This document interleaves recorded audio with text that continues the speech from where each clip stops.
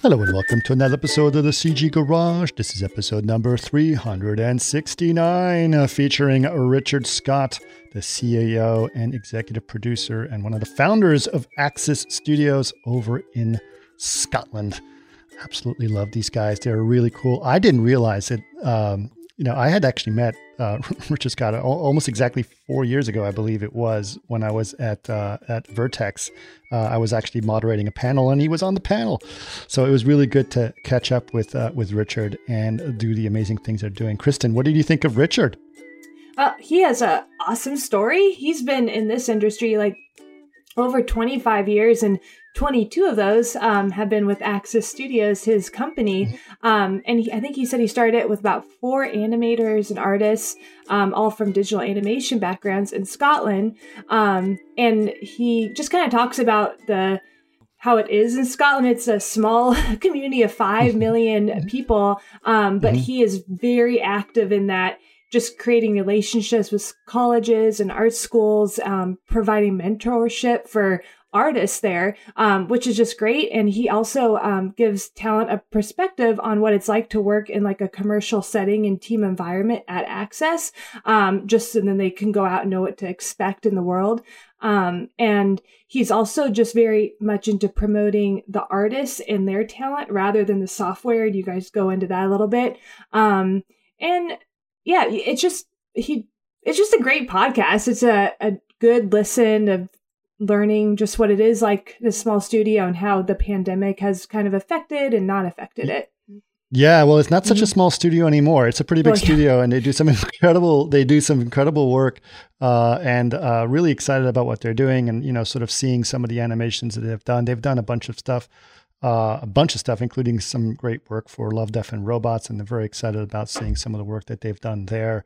Like I said, they're really, really interesting. And he has a great way of giving back to the community, like you said, and sort of talking about that, what that means. And so it's really kind of cool to see that for sure. So this month of April is a very exciting, special month for us because we are going to be working through this month with our good friends at Exceptional Minds. If you guys remember Exceptional Minds, they were on Total Chaos.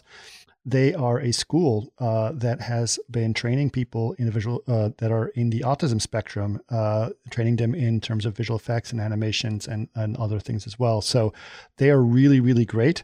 And April is Autism Acceptance Month, and we would like to help our good friends at Exceptional Minds by promoting some of their graduates and letting them know that they're available for work and they have done some great work. So this week, who are we featuring this week, Kristen?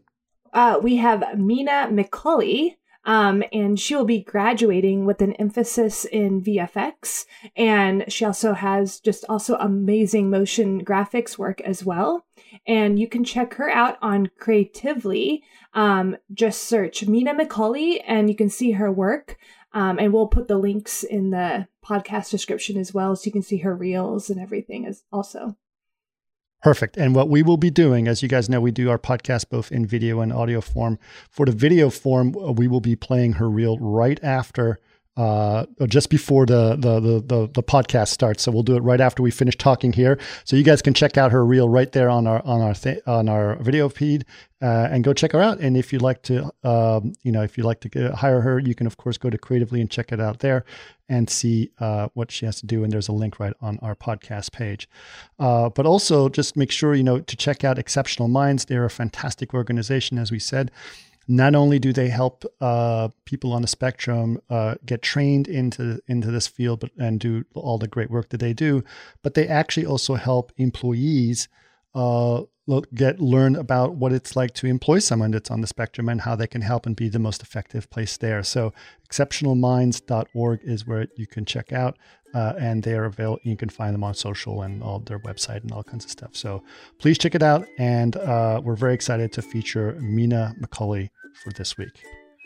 Now, if people want to know more about the podcast, where can they go, Kristen? You can go to facebook.com/CG Garage Podcast or chaos.com/CG Garage. And if you'd like to watch us, go to youtube.com/Chaos Group TV. Of course, you can always email us with your ideas, labs@chaosgroup.com. We really appreciate all of your feedback there as well. But for now, let's first you will see, if you're listening to the video or watching the video, you will see Mina McCulley's reel. And right after that, we'll be going to episode number 369 with Richard Scott. Welcome to another CG Garage, where the Chaos Group talks. You'll know it's over when the last bucket drops. We're gonna fire off rays in high dynamic range. We know that ambient occlusion is passe. Global illumination won't lead you astray. And while image-based lighting is really swell, you need to make sure everything has Fresnel. So, Richard, I think the last time we met, we actually met in person at, what was the event in UK? In London? Vertex Festival. Vertex, that's right, Vertex. We were both on the panel, right? We were on a Digital Humans panel, I believe, or something along those lines anyway. And, and it was great. Yeah, right. It was great chatting with you. And of course, I've actually known several of the people at Axis who were very active at THU for a long time. So it was fun, sort of connecting with you and finding more about that. But I do have a couple of questions. Tell me a little bit about your background. Like, how did it all start for you in terms of, getting into animation and doing the kind of things you did? I mean, obviously you must have had some interest in computer graphics at some point. Yeah, I mean, I think for me it all started, I was kind of classic at high school. I was probably average at most things, but quite good at art, kind of trending into that kind of territory. I think a lot of people in our industry kind of start that way, especially if you're as old as we are, Chris. And, I actually went straight from high school, didn't go to college, and went and worked in a graphic design company. And that was just before the kind of Apple Mac revolution happened, certainly in the UK, or certainly in Scotland anyway. So I got kind of lucky, started off in a junior position there originally, sitting at a drawing desk using Pantone markers and all of that kind of good stuff. And then within kind of 2 years of being there, installed a huge Apple Mac network, and the biggest one in Scotland. And, anyone under the age of about 25 got immediately kind of press ganged into, sitting down at these computers and seeing what they could do. And I fell into that kind of category. So, yeah, I kind of got lucky, I think, from that perspective. That evolved into doing really kind of, the early photo retouching really was where I went next. Mm-hmm. So the company, again, the guy, David Brown at the time, was kind of my boss within the business. And he was always looking at what the latest technology was. So he had been instrumental in the Apple Mac network going in. And then the next thing he had his sight set on was a Quantel graphic paint box. Not the video paint box, but the actual graphic paint box for photo retouching. Yeah. So one of those got installed, and then not long after that, they put in an SGI with Wavefront on it. Yep. Wow, we really did have the same path, man. Yeah, that was my. Yeah. Well, what did you think of Wavefront? First exposure to that was my first exposure to computer graphics, and that was a design company, so it wasn't really about creating motion as such at that point. It was more about visualizing design. So we did a lot of whiskey. We're in Scotland, so it makes sense. We did a lot of whiskey bottle designs, whiskey label designs, and there was kind of building those in 3D and rendering them. And when you think back to all of that, it's kind of crazy to think where we are today. But the Quantel graphic paint box had 2 Winchester drives that had to be in their own room with its own air conditioning, separate away from the high resolution monitor, which was probably the size of an average TV in anyone's living room right now, but it was about 6 feet deep. Yep. as I'm sure you remember. I mean, it wasn't like CRT sort of deep. It was way deeper than that, and way, Yeah, and it killed probably a weighed man. like 350 pounds or something. Yeah, it would have killed you. It would have killed you if it fallen on top of you. So, Right. and it was kind of interesting phase for me, because that moment was just, again, serendipity, luck, whatever you want to call it, just being at the right point and where things are evolving. So I was still doing a bit of Apple, graphic design work. I was doing some retouching on the paint box. I was doing some 3D on Wavefront, and at the same time, Wavefront used to send you these VHSs of their latest reel for the year or whatever, and that's when you started to see what the stuff that was getting done, mainly in the US, and that kind of evolution from Wavefront becoming Alias Wavefront, and the different short films that were being made. And I remember watching Luxor Junior and all the classic things that people, again, of our age would have come across, and thinking, like, wow, like, I've got no idea how I could do that, but I like it. Yeah. And we started doing some motion stuff, but it was more visualization kind of work. It wasn't filmmaking. Mm-hmm. And in a way, I think that's the biggest sort of change in my experiences. You start out in design and visualization, and you end up connected to the entertainment filmmaking business. Is quite a big switch in a way. Certainly, there would have been a big switch back then. So that was kind of how I got into it. Yeah, and then I went. The guy who was my boss at the time started a small company. There was only 3 of us in there. We had a Barco system for retouching, and we had a couple of SGIs for like Indigos and stuff like that for 3D. And we kind of carried on from there. And then from there, I decided, although I wasn't a big gamer, I decided video games, that was the place to be. And that was when I kind of took sort of slightly right turn away from like SGIs and high-end systems like that. Went to a games company. It was all predominantly PC based. I learned Lightwave, and that was the start of getting more into linear narratives rather than visualizations and design, I guess. Yeah, it's interesting. There was when I was at DD, it was there were still a lot of people using the SGIs and all that stuff, but then that was the features people, and then the commercial people were using Wavefront or Lightwaves and PCs and things like that. And it was really a different mentality of like how those two things exist, because Wavefront was expensive, and SGI was very expensive. Oh yeah. I mean, when I think about it now, the 3 SGI workstations they had in that small 3-person company. I mean, that was probably, I don't know, it must have been 60,000, 70,000 pounds worth of equipment, which back then was a lot of money. At least an Indigo used to cost 50,000 on its own, and then early stages of Maya, like the first copy of Maya 1 was like 50 grand for one license. I didn't know that. I think I remember specifically, like, people would say that like hiring someone to sit down at a desk is like $200,000 worth of commitments. I mean, it couldn't be any more different now, could it? Yeah, it's way different. I know when we were using Lightwave DD, what was happening at DD was kind of the pinnacle of what people were doing in Lightwave, along with Foundation, and we were kind of looking at that from the UK, in this games company, going like, how do we do that? How do we achieve that? That was when I kind of realized that there's more to being a CG artist.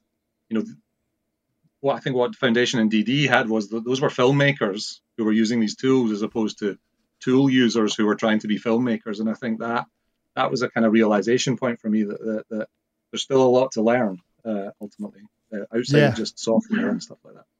Did you know someone named Chris Blythe at all? I have never met Chris. I've spoken to him, but I've never met him in person. Okay. But I know he's a Scot, obviously, and very strange. It's funny how the world links up, isn't it? I think his wife provided the voices on some of the Halo work that we did back in like 2012 or something like that. It could be, yeah. And that was quite an unusual kind of connection that we came across somewhere along the lines. But yeah, I mean, John Allardyce was another a name I think that was working around then as well. And I worked closely with another guy. I worked with another guy named Rory McLeish, who was a very Scottish name. Oh yeah. Yeah. Again, I don't think I've ever met Rory, but I think he's another person that we might have spoken to or exchanged emails with, or maybe even met at a SIGGRAPH or something, possibly. Sure. But no, it's funny that was a small. When we were using Lightwave, that was the kind of, like I said, it was the kind of beacon. What was happening at DD there was the cutting edge of what you could achieve with Lightwave. From our perspective. Yeah, I always thought. I mean, I've known Chris for years, and Rory. I haven't seen Rory. He's moved back to Scotland, so I haven't seen him in a long time. But always such creative people. Like some of the most interesting creative ideas, and very diverse. Like Rory was an incredible musician on top of all of that. So there's very much a creative blood and feeling. Mm. So I've always thought of, my interaction with Scottish artists have always been very encompassing creativity and into story as well. So it was really great to see that. Anyway, so I'm very excited. A little distraction. All right, so back to you. I'm sorry about that. So you were doing stuff in the game companies at this point and using Lightwave. Yeah, and it was interesting. The game company again was an independently set up Scottish company. The two guys that set it up were architects actually. Originally, just another example of the same day I started, one of the guys who originally founded Axis alongside myself and Stu and Dana started on the same day. He came from an engineering background.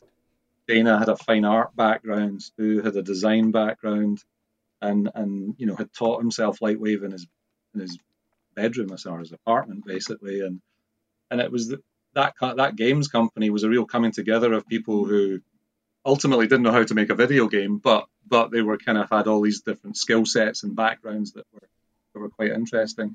So we spent 3 years. I spent 3 years there, and that's where I met Dana, Stu, Graham, and ultimately we went on to set up Axis after that.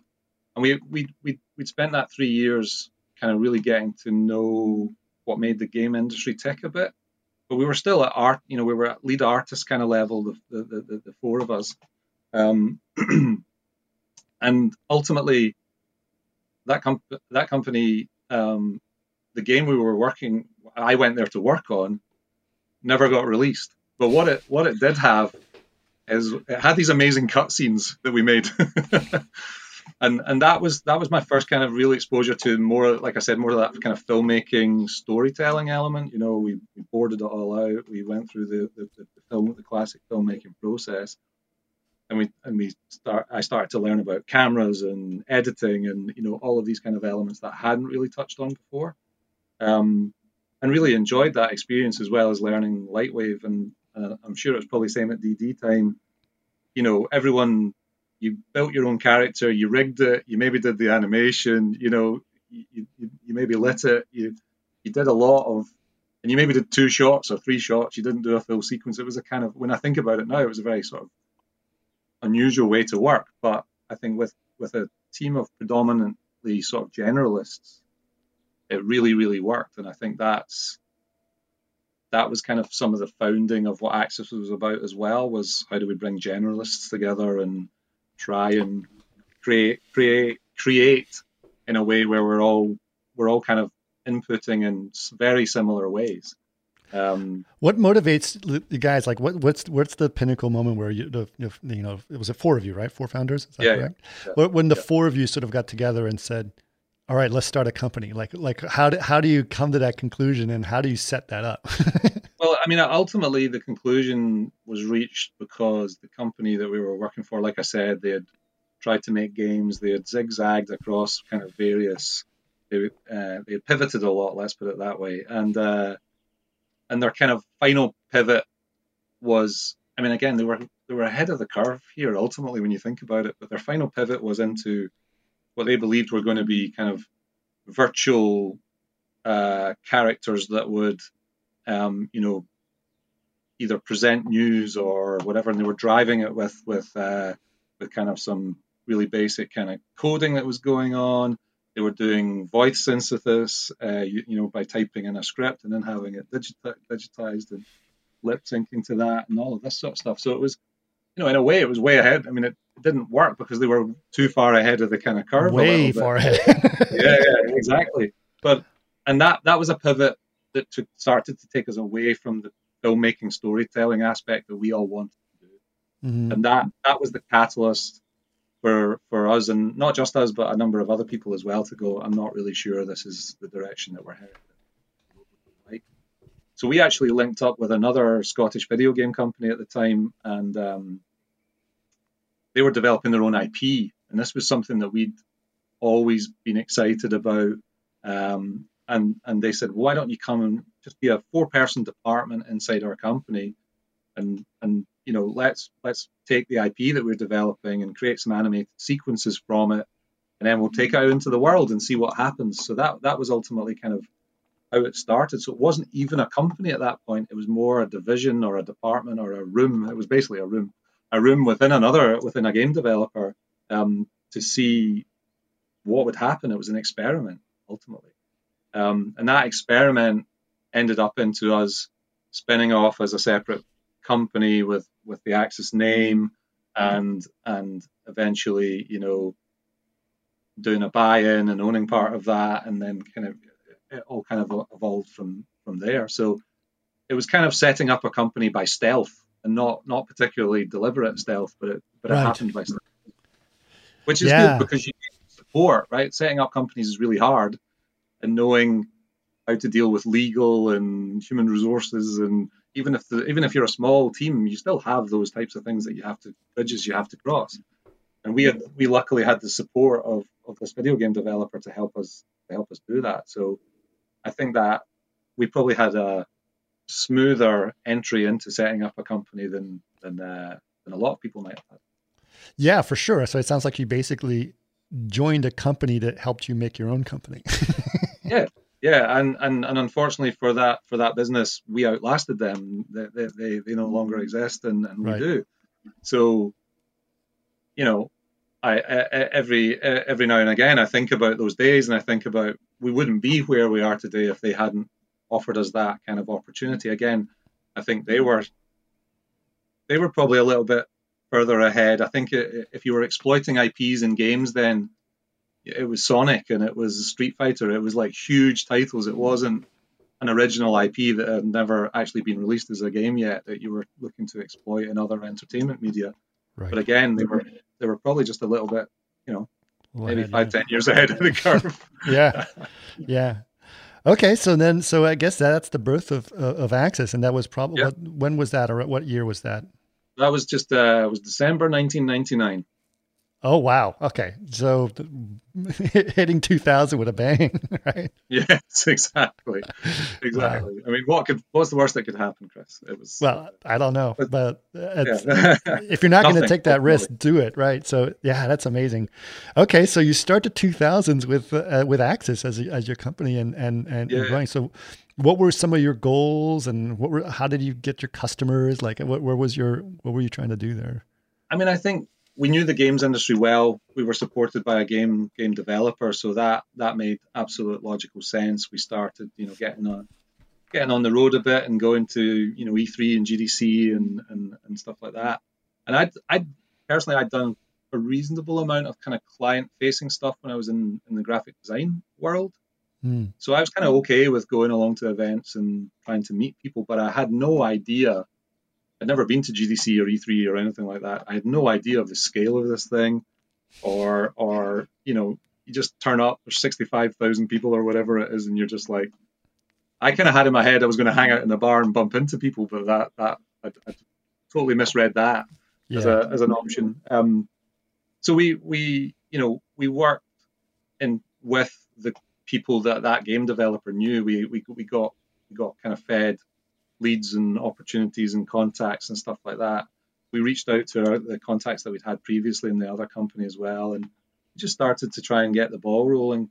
We were very focused on the video game industry at that point, and it was all about intro sequences for games, and even really trailers weren't really a thing then, I don't think, because probably it was more about cutscenes or intro sequences.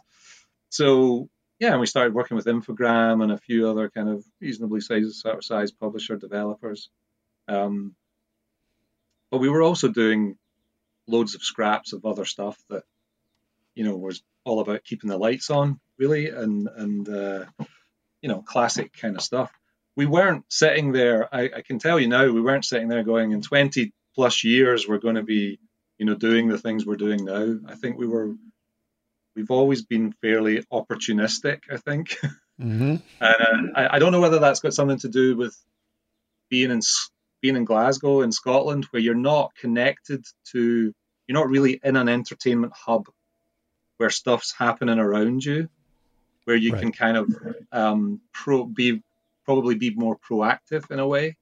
I think we were much more opportunistic, like talk to some people, see what happens. Oh, that could work. Let's do that, and it might take us on.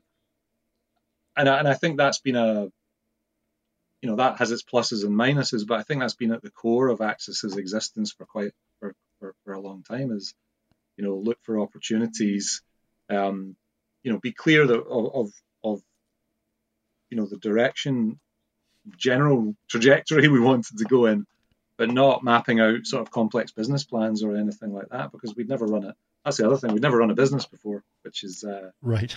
Which is always a challenge, even working out how to do that. So early days, we all wore different hats, and we swapped the stuff that nobody wanted to do around each other, and all of that was going on. But that's every small business, as far as I can tell, no matter whether it's in our industry or not. Yeah, for sure. Well, that's fascinating. I mean, I actually think it's, like I said, I've always been fascinated by you guys being in Glasgow and what that means. And obviously you guys have been very successful. You've been here for over 20 years so, as your studio. But I noticed that, I was looking, doing a little background check to see what I can do, but you do a lot of active things, with the Scottish and the art scene and the animation scene. There's a lot of sort of things you are involved with to sort of promote sort of that area. Can you talk a little bit about that? Yeah. I mean, I think animation is, there's no two ways about it. It's a small community in Scotland, for sure. It's a small country. There's only 5 million people in the whole country, so it's going to be a small community. But we've always tried to stay somewhat as active as we can. So at a kind of new entrance level, we have relationships with local colleges and art schools, where we're looking to provide. We provide mentors, or certainly pre-pandemic, we were quite prolific in providing mentorship and bringing people into the studios and buddying them up with people, and all of that kind of stuff in a way to look for that talent and give the talent, more importantly, I suppose, give the talent a perspective of what it's like to work in a commercial setting. Right. I mean, I always kind of thought I was lucky that I'd been in some version of a commercial creative setting since I was, 18, 19 years old. So I know what that means. I know you have to compromise here and there, and there's deadlines, and there's, budgets, and there's all of those kinds of elements. And you have to work as a team. I think that's the other really important thing. And I think in the UK, I think at that point in time, the early days, I think the educational side of animation was a little bit behind what was happening in the US, where, I think they had grasped that you need to recreate that team experience that happens in a kind of studio setting. In the UK, it was much more about individuals learning pieces of software or trying to make a short film, the entire short film themselves, right. All of these kinds of things.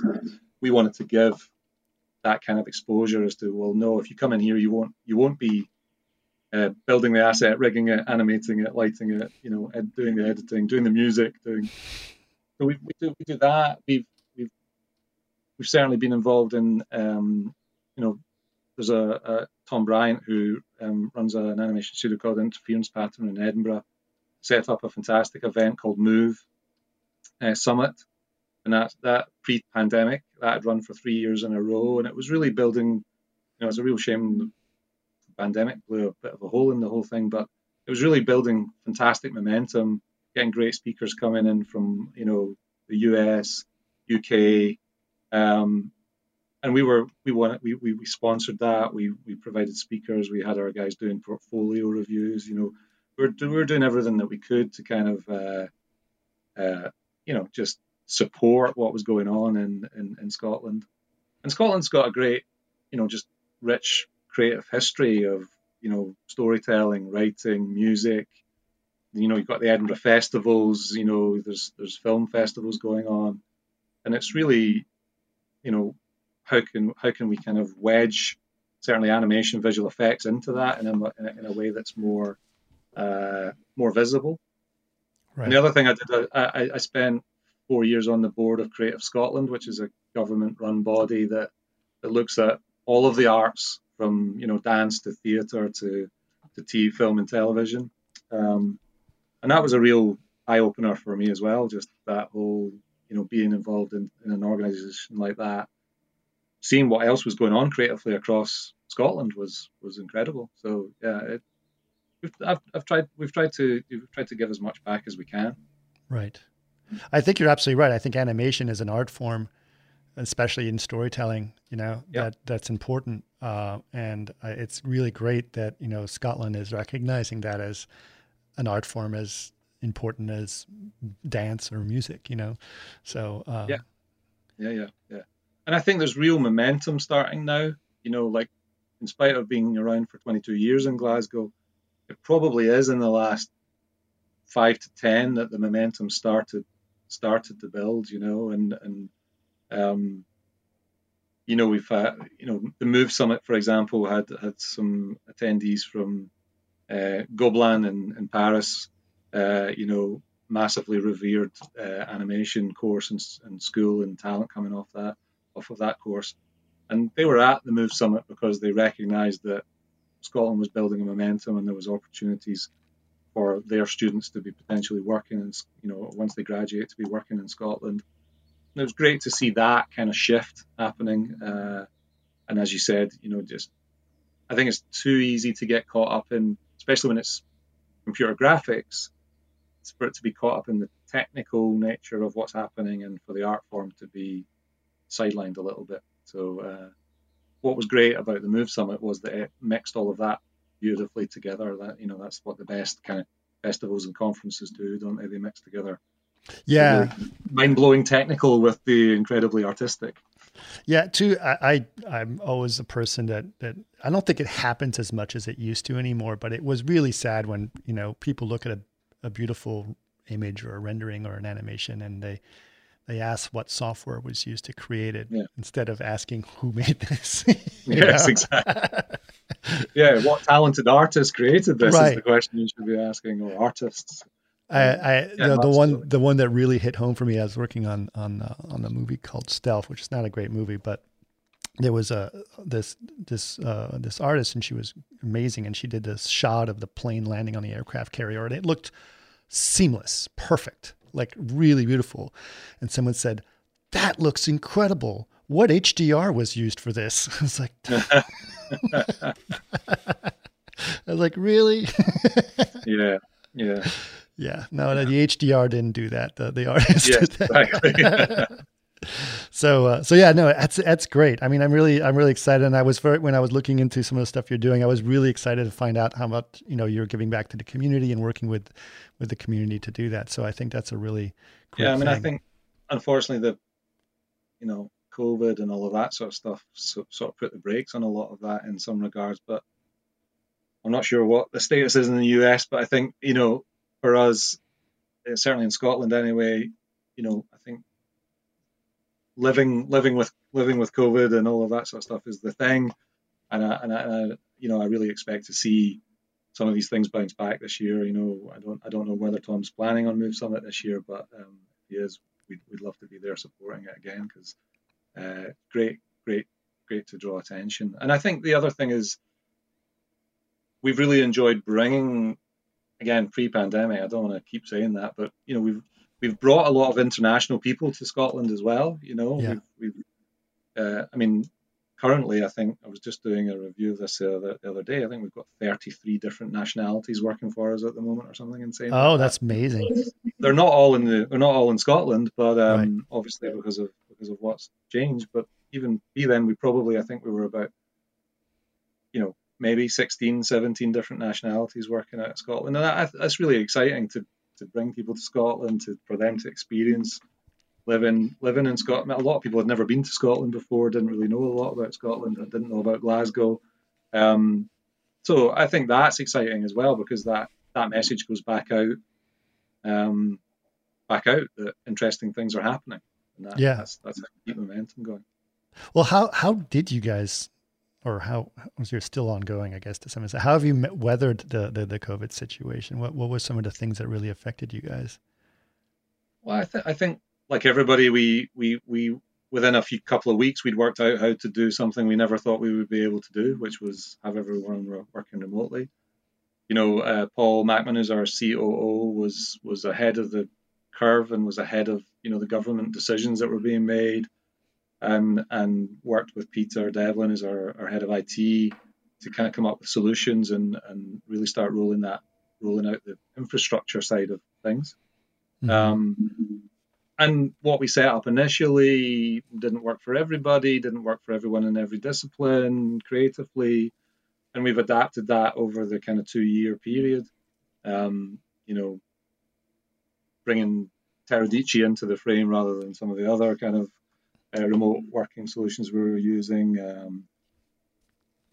We were, adding Slack so there was easier, more readily communication and all of these kinds of things. And I think the really difficult thing for me, anyway, at a sort of personal level, has been, sitting in this room for 2 years essentially, and not, I like to interact with people. That's my job, number one, and it's right. What my personality is most suited to, and I like to, feel the temperature of what's going on, and you can sense, kind of what's happening in the studio, whether there's something exciting happening, whether there's an issue, whether there's, some people that are not as happy as they would like to be. All of those things are kind of more readily sensed when you're together. And it's more likely that someone's going to say to you, have you got 5 minutes so I can just tell you about X or Y? And that's very difficult to recreate in the kind of working from home scenario. And certainly from a personal perspective, it was weird. 2019 for us was a year of quite a lot of growth, and I'd spent a lot of time being quite focused in the business. And I remember in kind of October time saying, right, 2020, this is the year I'm going to get on the road more. I'm going to go to the US more. I'm going to go to here and here. And then, of course, the whole thing got blown up. And but that doing my role is kind of, I've found that quite challenging just at a sort of personal level. But we started doing, weekly, when we still are doing some form of, weekly kind of town hall or screening or behind the scenes sort of stuff. We went through a period of doing a creative showcase where people who work at the company showcased some other creative skill that they had. We've had everything from photography to graffiti art to pottery, and what was really good was it wasn't all people in the creative departments as well. So anyone who had a creative hobby was able to kind of showcase what they were doing. It gave everyone a different perspective on their colleagues and the people that they talk to every day. So we were doing all those and still are doing some of those things to kind of, create those connections and magnify those connections. But I think that in a way, the technology part of it has not necessarily been the hardest bit. I think the hardest bit is communication, morale, creative, idea exchange, all of those kinds of things. Those those are the big challenges about everyone working remotely.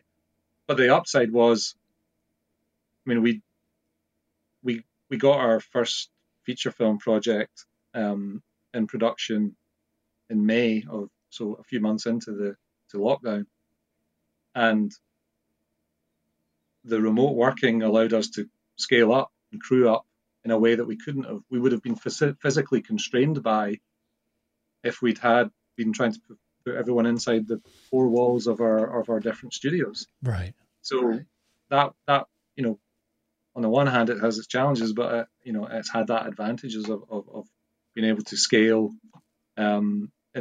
using a completely different methodology and technical solutions than putting workstations under desks and chairs at desks ultimately. Right. Yeah. I mean, I think that's the thing that a lot of people are, the location is a benefit, but it's not necessary as it was, right? I could tell I could work at Axis if you offered me a job. Sure. And still be in LA. Right?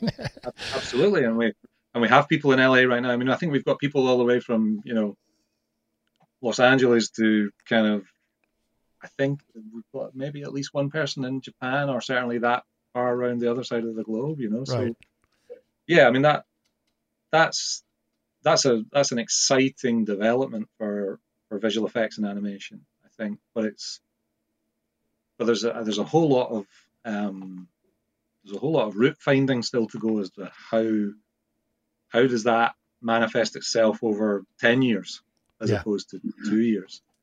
What does it mean for creativity? What does it mean for team dynamics? What does it mean? What does it even mean for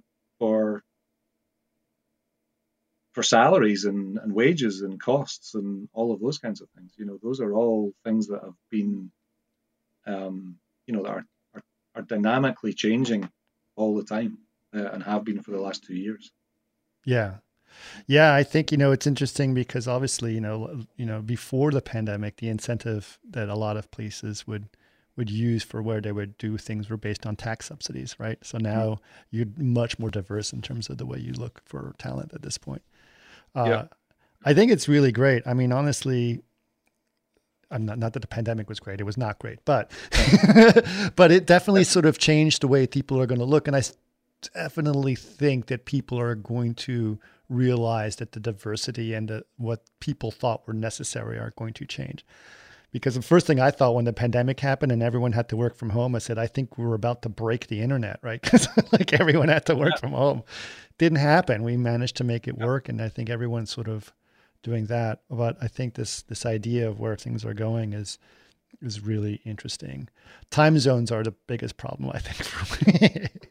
Yeah, I mean, our animation supervisor on our feature film, who's wrapped up now, he was working in Australia.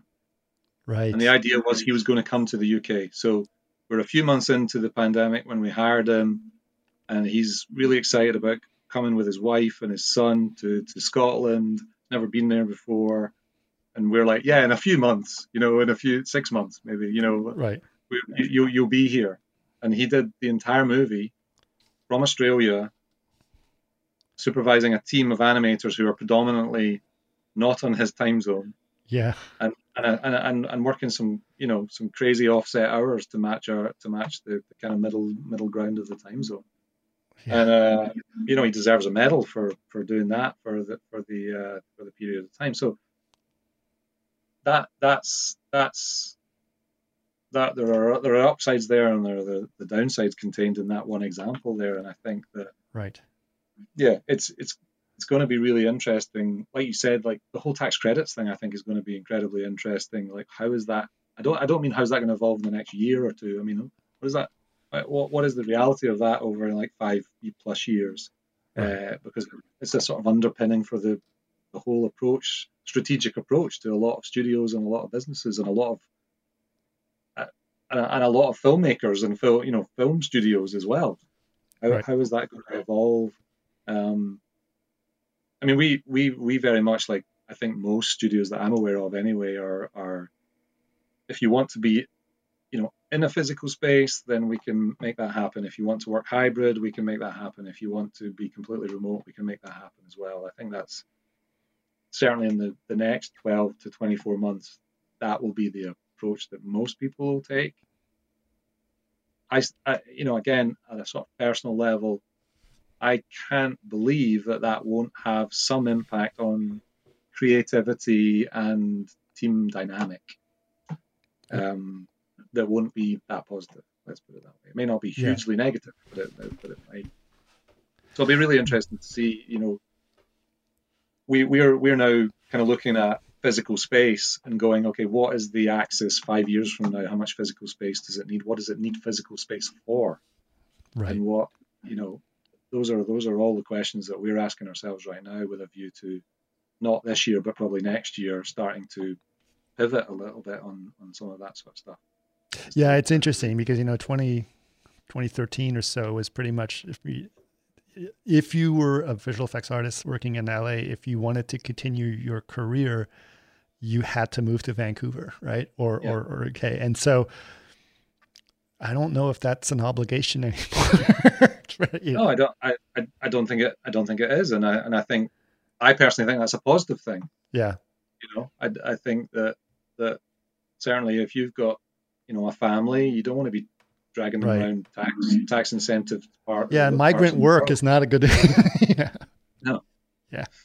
So I think that's a positive thing, and I think it's, and I agree with you, culturally, you get a much broader range of voices and cultural kind of perspectives that you probably wouldn't have got before, which again I think is very positive as well. Right. So there's loads of positives in it. There's loads of challenges in it. Who knows what the sweet spot is, Chris? I don't know. I don't know. I think I'd like to see people more often.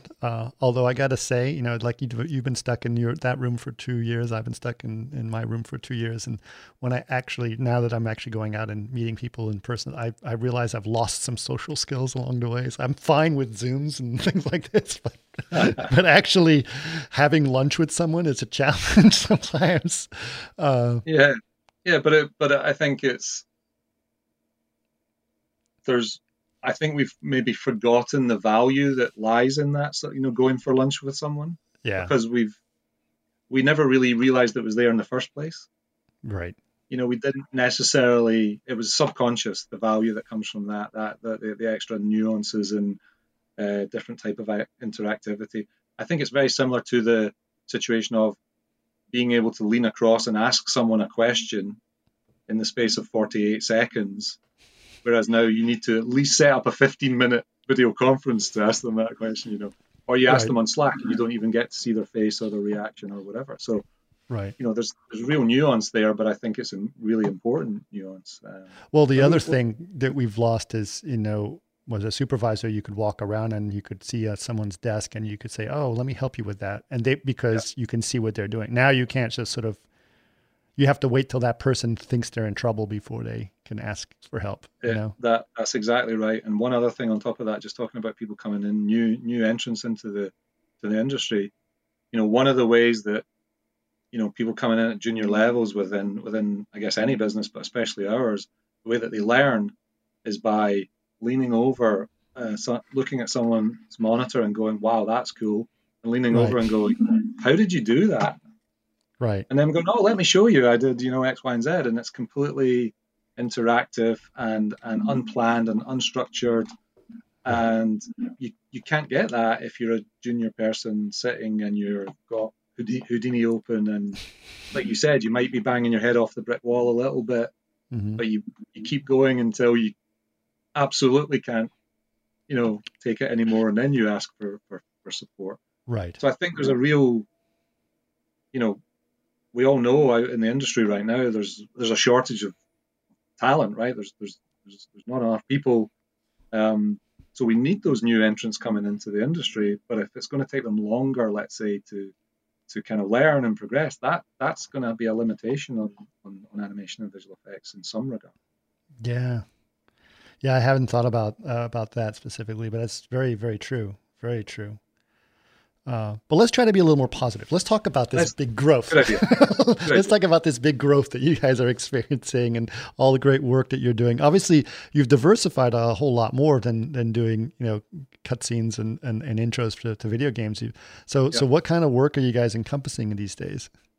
Well, predominantly we kind of have two camps. We have short form work, which is predominantly still around the video games industry, some theme park, LBE type work as well.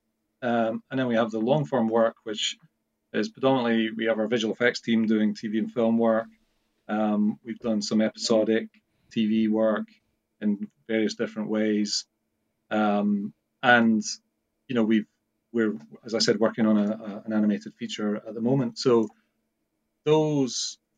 you're right, we've diversified quite heavily. There's a huge difference between making, an amazing piece of CG that lasts 3 minutes to making an 85-minute feature as we're doing at the moment, and massive amounts of learning across all of those kind of transitions that we've made. Right. And a lot of the times it's not easy to make those transitions, and I think is one of the things that we've always enjoyed as kind of the founders of Axis, I think, was working on a diverse range of different work. So really, in the really early days, we were doing title sequence or promos for the Disney Channel, commercials and game trailers, so you had a whole range of mix of styles. And to us, it was just about, telling a good story, good performances, making the CG look as great as possible, no matter what the piece of content was. I think we've held on to that. We, as you said, we've diversified. We've got quite a diverse range of styles that we work in as well, and that's something that is a, I wouldn't say it's a USP of Axis, but it's certainly a strength of Axis. But it's also a big challenge for us as a studio, especially when you're scaling, because what works for a stylized project that's 3 minutes long might not work as well for a stylized project that's half an hour of content. And what works for something that's hyper real for a game trailer doesn't work for something really painterly like the Tall Grass episode of Love, Death and Robots that we did, for example. So one of the challenges I suppose we set for our teams and our artists and our pipeline guys is that we're not always aiming at the same target, and that is hard. And I take my hat off to every single one of them for being able to kind of shift and pivot and be able to adapt like that. Because I think if you want to do things really well and you want to do them at volume, then most animation studios start to specialize in a particular look or whatever. Or they only do features, or they only do TV series, or something like that. So yeah, the growth has come from that diversification. It's definitely been challenging and remains a challenge to kind of adapt. And I think I've always said that if we can get a really nice balance between those longer form projects and the short form projects, we can probably start to narrow our focus a little bit. And yeah, I think over the next few years we'll start doing that. Okay. So and by that I mean we maybe narrow down to really specializing in kind of just the pure hyper real work being for games clients, and not trying to apply it into long format, for example, and stuff like that. So I think we just got to find our way kind of through some of that and see where the opportunities come from. But one of the things that I've been trying to do in my role over the last few years is move from being still quite opportunistic to more proactive. Like, this is what we want to do. We're going to go and try and make this happen, as opposed to reacting to. And that's where the feature project kind of came out of, that much more proactive kind of mentality we really wanted to go down that path. We wanted to be able to experience that level of storytelling endeavor, essentially. And we really wanted to be able to, challenge our teams creatively and see where that took us. And features seemed like a really good option for that. And I think again, a sort of luck scenario is that, in the last 7-8 years, features have gone from being, $80 to $200 million things that are made in California somewhere to being, much more made on lower budgets, with different types of stories, and that kind of feature world has become more accessible to studios that are not DreamWorks and Pixar and Illumination, and that's an exciting time as well. Do you think that obviously you mentioned Love, Death and Robots as one of the projects you worked on, but that type of content, and I've actually had long talks with Tim Miller about this, because he wanted to make something like that for years and years and years, and it wasn't until sort of the streaming revolution that people are like, oh, people want specific things that they would not be done in the past, right? And so do you think that that's going to sort of change the way you guys think? There's more accessibility to things that's going on. Yeah, I mean, if I'm honest, Chris, I think we're banking on that in some regard. We've it's been great to be, we've done 2 episodes of Love, Death and Robots. We're doing a 3rd at the moment. It's been fantastic to be involved in that and see it get the reception, because like Tim has always believed that it would get the reception and the audience would be there for it. We always believed that as well. Tim made it happen, and we were delighted, along with loads of other studios, to be part of that and to see that it worked, essentially. And I think we've, the streaming revolution has ultimately changed that. I've always sort of said, since we started to see that shift in the streaming, when I'm talking to people who don't really understand that in animation there isn't really that kind of older skewing content, or there hasn't historically been that older skewing content, the way I always describe it to them is that if you take, you would traditionally have referred to that as niche content that would have only been for a small audience. But when you add all the niches up together around the world, and you can distribute to them in one go, then that niche becomes a really big audience, or those niches become a big audience. That's the thing that I think has shifted the dial and will continue to shift the dial.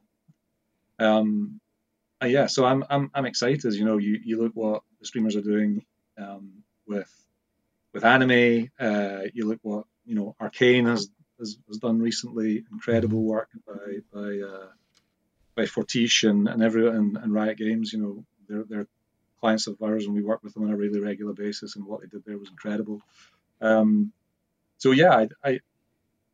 I always call it, I always share this stuff around my friends and on social media and stuff like that, and I always put hashtag animation revolution, because I think there is a bit of a revolution going on, and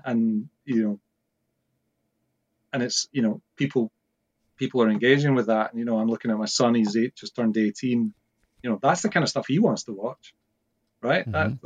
He wants to watch Love and Death and Robots because it's edgy, it's short, all of that sort of stuff. He wants to watch Arcane because it's, it's beautiful to look at, and it's great storytelling, great performances. Right.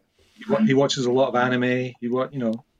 And I think that, and that's not driven by me. Right.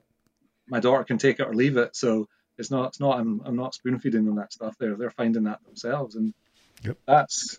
Yeah, I think that will make a difference. And we've one of recent, or relatively recent, the last few years, we've been developing our own projects and getting on board co-productions and IP that's being developed, and we've optioned a couple of existing like graphic novels and things like that.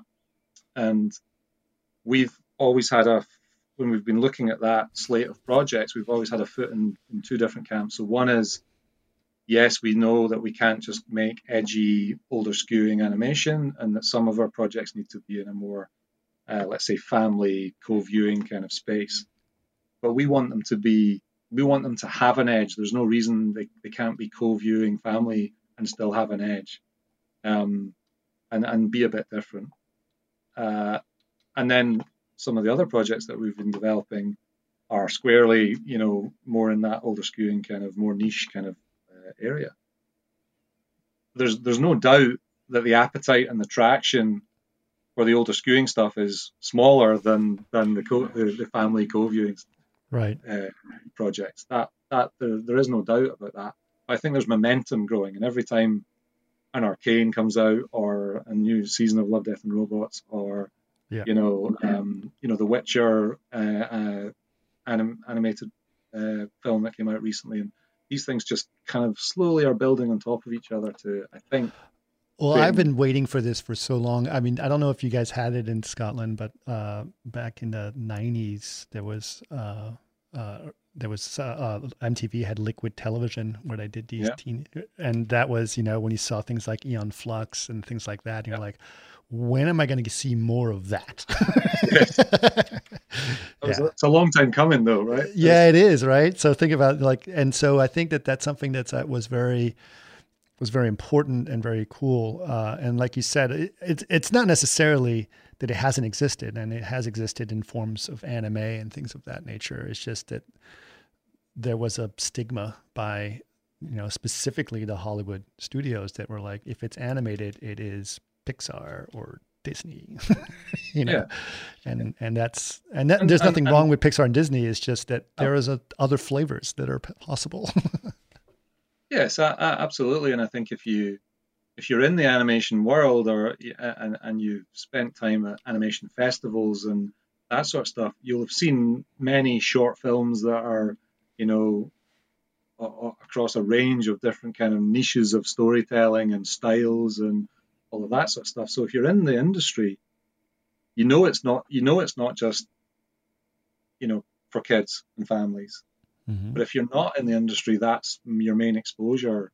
Even growing up from a kid yourself, it would have been Saturday morning TV. It would have been, that's what it would have been. And I think, I'm excited for the continued momentum, I think, that is going to build there. And like I said, we're hoping to be, as Tim Miller and Blur and many other people are, we're hoping to be there at the right time. Yeah. Well, that's very, very exciting. I'm very excited about the work you're doing. And it's gorgeous work. So I really appreciate talking to you about it. So tell us real quick, because we're kind of low on time, but how big is Axis right now? Like, I know you guys have an office in Glasgow and in Bristol too, right? So we've got one in Bristol, yeah. So, in terms of headcount at the moment, none of which are in either of those two offices really, I think we're over 400 people. Oh, wow. Wow. So there's been a lot of growth and a lot of learning about how to go. If you think about it, we were 4 people 22 years ago, and now we're 400 people. Mm-hmm. And like I said at the start, we never really set out, going in 10 years' time we're going to be 400 people because that's what it's going to take to do what we're going to do. So, I think as someone trying to keep the culture of Axis alive and trying to grow the business and make it work and make it an experience that people enjoy, that's been a big challenge, having that going alongside growth. And when I talk to anyone who's got 1,000 people or more people, I think well done. That's amazing. It's an amazing feat to be able to create a business of that kind of scale and make it work. So, it's been. I think this year we're not planning any additional kind of growth in headcount or any of that sort of stuff for 2022. I think we need to deliver a feature film. We need to. There's lots of things that we've learned that we need to start ironing the kinks out on along that way around, like the experience and the pipeline and all the usual stuff that studios grapple with, no matter what size they are. Right. Right. Well, that's very exciting. And we're just around about an hour, which is perfect. I'm very excited to see where you guys are going. We'll put links to Axis's site on our, every podcast has its own page. We'll put links up there as well. You guys got a fantastic reel, and well, actually many reels of the diversity of your work. So it looks really, really great. And it's awesome seeing you. Again, hopefully next time we'll do it in person. We'll be at something like Vertex or something like that. But it would be great. Or I'll happily come to California, Chris. It's not a problem. Okay, that sounds great. All right, thanks a lot, Richard. Thanks a lot, Chris. Great to speak to you. Take care.